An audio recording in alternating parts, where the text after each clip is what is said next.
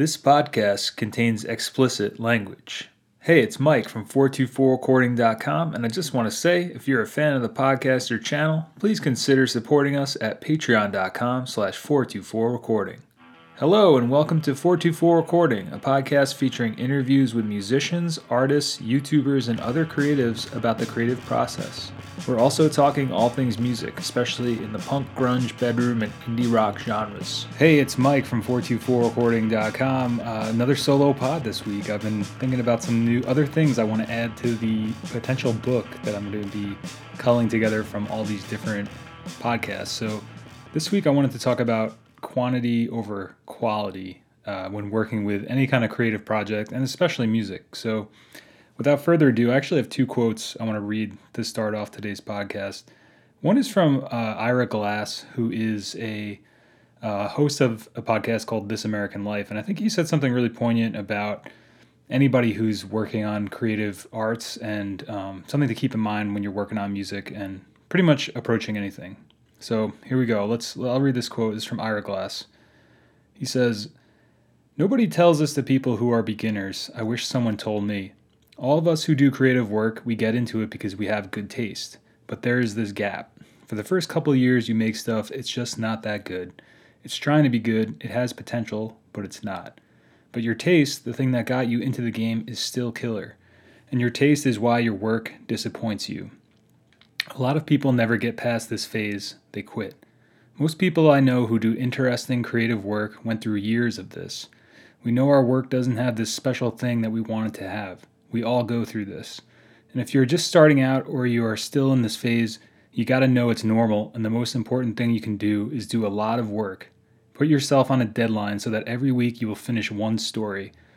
It is only by going through a volume of work that you will close that gap, and your work will be as good as your ambitions. And I took longer to figure out how to do this than anyone I've ever met. It's going to take a while. It's normal to take a while. You've just got to fight your way through." So that's Ira Glass on, creating work and that feeling of, well, why isn't my work good enough, or I don't like my work. And I think there's a lot of really good points in here. Excuse me. But the main thing, one of the things when I was reading it that struck out to me was is only by going through a volume of work that you will close that gap, the gap between your killer taste and your ambitions, and your work will be as good as your ambitions. Well, there you go. But so, because I feel like this came up, I think Jeremy sent me an email at one point talking about this, and I remember sending him this quote because I think this quote is pretty much the most amazing quote on this entire subject, because for me, I felt like I always kind of felt like this, but never really had a way of conceptualizing it or putting it into words. And I don't know. This also leads into the second quote I wanted to read today, which is actually, I think it's a Buddhism quote, which is basically, it's called Shoshin, word from Zen Buddhism, meaning beginner's mind. I'm reading this from Wikipedia. It refers to having an attitude of openness, eagerness, and lack of preconceptions when studying a subject, even when studying at an advanced level, just as a beginner would. And a good way to sum it up is, in the beginner's mind, there are many possibilities. In the expert's mind, there are few. So, I don't know. I just feel like when in terms of beginning anything, or wherever path you're on, it's important to foster this idea of the beginner's mind, because you wind up working on things and getting into certain pathways of working on them, and then you're not able to change those pathways. You're not able to think outside of this box that you've been creating for yourself. You may be going down one path of creativity and find a form that works for you to get the things done that you want to get done, and then maybe you start to think that that's the only way of doing it. Because I feel like this also leads into a general conversation about pretentiousness. I gotta slow down. I feel like I'm like going. I don't know. I think I may have drank too much coffee before this. Anyway, so I think this leads into a bigger conversation also about pretentiousness and just thinking that you may know everything, or that certain people know everything. And I'm sure we've all met people like this. I'm sure many people have gone through this phase. I feel like just as anybody going through life, there's always a phase of pretension and trying to be cool or posturing, these kind of ideas. And I think it's always really easy to see through people's bullshit personally, but because I feel like in music, you just encounter a lot of people that are like this. And I mean, present company not excluded. I definitely had waves of pretension or I don't know, just this overall feeling of being better than other people at things, or you know, thinking that you're in one echelon when really you're not. And I think the only way to get through that attitude too is to constantly fall on your face and fail, because I feel like it's only after failing for many many years of pursuing things, no matter whatever that means, that I've really kind of been become a lot more humble than oh shit, there's like people leaf blowing outside, so you may hear that right now, but hopefully me talking over it will be good enough. Oh, and Capro's here too. I don't know if you can see him on the film, but on the camera, here he comes. You might hit the mic. Don't hit the mic, bro. All right. Man, we have a lot of impedances to our talk today, but that's cool. It's important to just keep showing up, And next week, I'll try to do this at a time when there's not somebody leaf blowing. So, c'est la vie, my friends. Anyway, so yeah, I was talking about pretentiousness, talking about being humble, talking about cultivating that beginner's mind, because... Oh, Capro hit the mic. Come on, bro. So if you wind up feeling this way about your own work, I think really the only way through is by doing an insane amount of quantity over quality. I always say this, if you spent a year writing an album versus writing an album every month for 12 months, I guarantee that album, at the last album that you make, at the end of that 12-month period, will eclipse not only most likely all the ones you made before it, but also that one single album that it took you to write it for a year. I think that this process is always also in the dark for people, especially with bands you hear about, and because bands you hear about are bands that you hear about at the point of which they're breaking through. You're not seeing the work that went into it beforehand. And obviously there are some rare cases, I suppose, where people just get a lucky break, or know people that put their stuff out, or it just hits at the exact right time, because a lot of this stuff is also timing, right? So I don't know. Yeah, I'm just listening to that leaf blower. Sorry, peeps. But anyway, so the beginner's mind and this idea of just doing quantity over quality, I think will keep you grounded in like the journey of making shit. I mean, I know it has definitely done that for me. I definitely wouldn't be talking about it if I didn't truly believe it. Because I think that the Buddhist quote is very true. In the beginner's mind, there are many possibilities. In the experts, there are few. It's like people who think they know everything really don't know anything, I think. Because if you think you know everything, there's no possible way that you could possibly know everything about anything. And if you really do approach it with the beginner's mind, you can continue to learn things about it. The issue of quantity over quality, I think, too, is especially poignant because, as Ira Glass says, the only way you're going to close the gap between your killer taste and, the stuff that you're making and the ambitions for the stuff you're making is just make an insane amount of stuff. I mean, this also comes up in, I think, the book Outliers by Malcolm Gladwell. I believe that's the book. Correct me if I'm wrong. A 10,000 hour rule, which basically states, you got to put 10,000 hours of like solid practice in before you can become a master level at doing said thing. So that may take, 10 years, 20 years, 5 years. But the caveat to that is it's not just 10,000 hours of showing up. It's 10,000 hours of practicing right. Because there's certain ways you're going to practice that won't push forward what you're doing, and there's certain ways that you can practice that will. So it's actually a lot of hard work. And it doesn't mean just like, oh, if you spend 10,000 hours, kicking a soccer ball against the wall, you might be amazing at kicking a soccer ball against the wall, but you wouldn't have mastered soccer, right? That's not the only thing you have to do to practice to get better at soccer or football, in this case, in the European sense of the word. So there's a right way to practice and a wrong way to practice. I guess that's what I'm saying. But I think, especially when you're starting out, as Ira Glass says, you got to just put out as many things as you can. I'm at this point where I too feel like my taste and ambition. I don't know. I think I went through a phase of thinking that my ambition or my ability to do things was at like a higher level than it was. And it was only until after I assessed what I was doing and the things that I was creating that I realized that, well, I think I could get better at this. And if you want to get better at anything, the only way to do that is to constantly do it. And, rather than spending so much time working on one thing, I think it's more beneficial to me at this point to make as many things as I can, which is something also I was working on with National Solo Album Month, which was basically a challenge in November, similar to National Novel Writing Month, where you write a novel in a month. This is you write a solo album in a month, which is defined as an album over like 30 minutes long, which I hit, and then I'm still working on. And I was a little uncertain doing that myself because I have a certain pace that I work at. Again, expert mind versus beginner's mind, but the thing it really showed me was that pushing through it and really generating the quantity. I've now gone back and listened to some of the stuff I made because it was done even quicker than some of the stuff I've done recently, and it came out really good. The one thing is I think I can do some things to build upon it as well, which is definitely something I'm going to continue doing. But it's just a perfect example of and why I decided to do the podcast today about quantity over quality.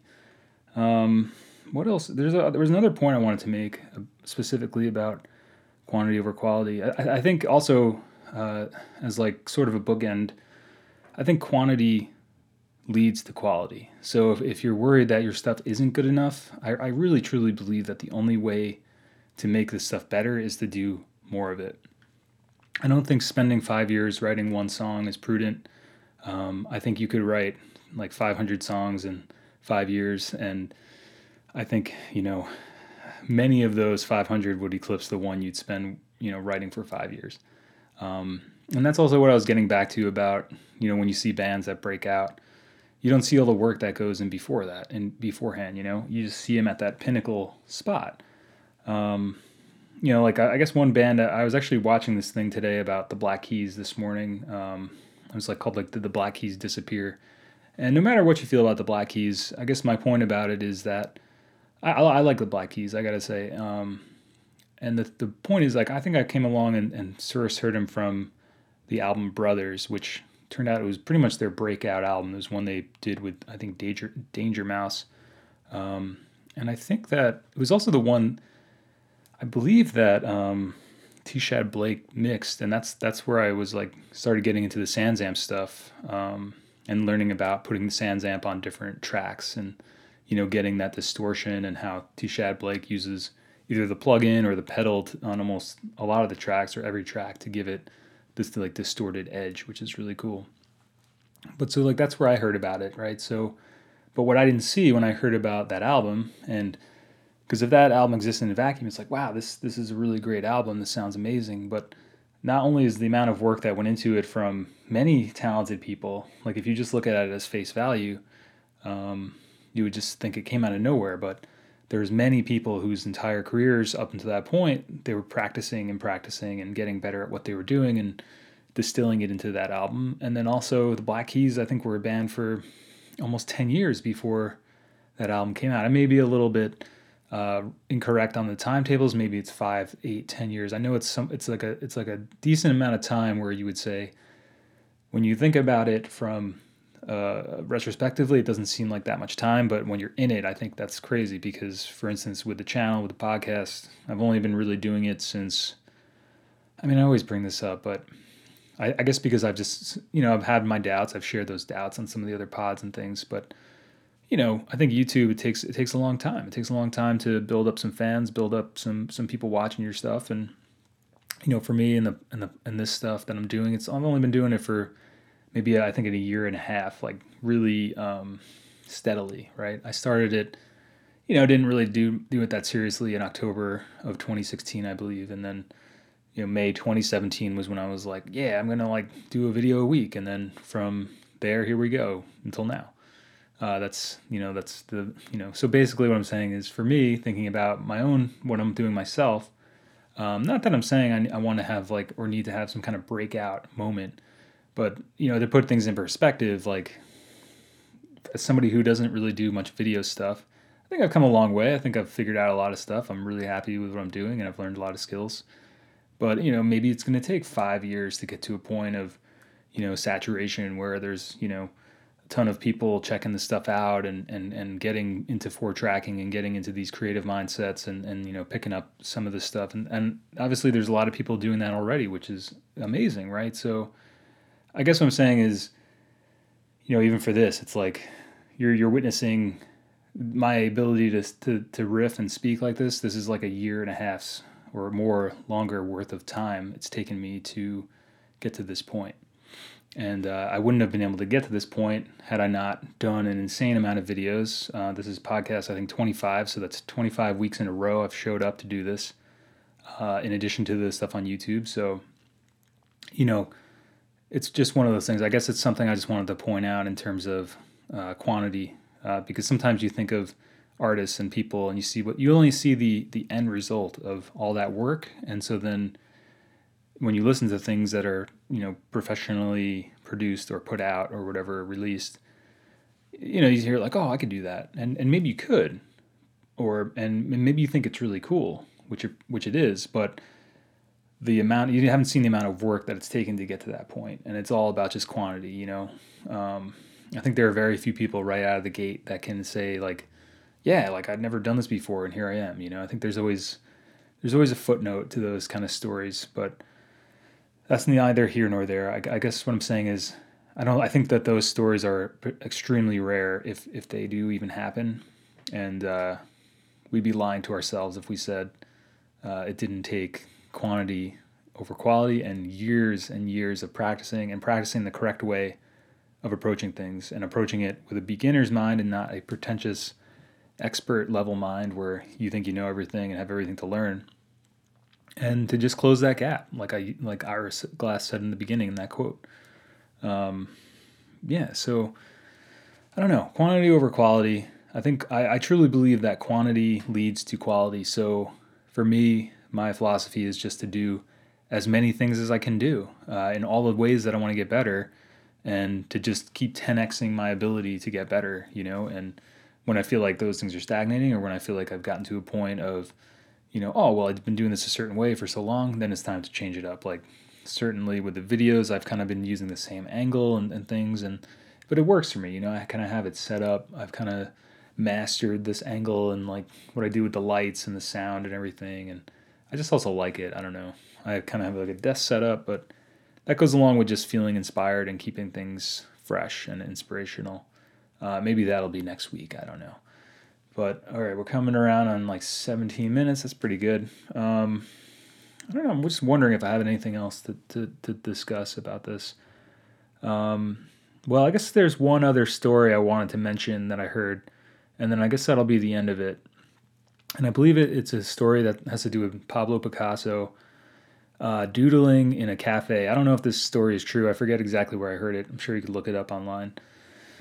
But basically, Picasso, 90-year-old Picasso, or, a very old Picasso, was doodling on a napkin in a cafe somewhere. And I believe the story goes that a woman came up to him and offered to purchase the napkin off Picasso for, I don't know, like $20 or something. She didn't know who he was and just thought, hey, this is amazing what you did. I love that. Can I buy that from you? And I think he responded by saying, no, I would want, $5,000 for this or $10,000 for this. And the lady said, what? That's crazy. Like, I just saw you do that. It took you 5 minutes to draw this amazing thing on this napkin. And he crumpled the napkin up and put it in his pocket, and he was walking out the door, and he said, well, actually this took me, 90 years or 80 years to create. And with that, he left. So just a nice little bookend, I think, to the entire conversation, and to remind yourself to keep it in perspective, and keep practicing, practice right. You probably have killer taste, and if your ambitions is to make something really awesome, it's going to take some time to close that gap between your killer taste and making something awesome. This is Mike from 424recording.com. Godspeed, my friends. Thanks for listening to the podcast. If you want to check out the Patreon, it's patreon.com/424recording.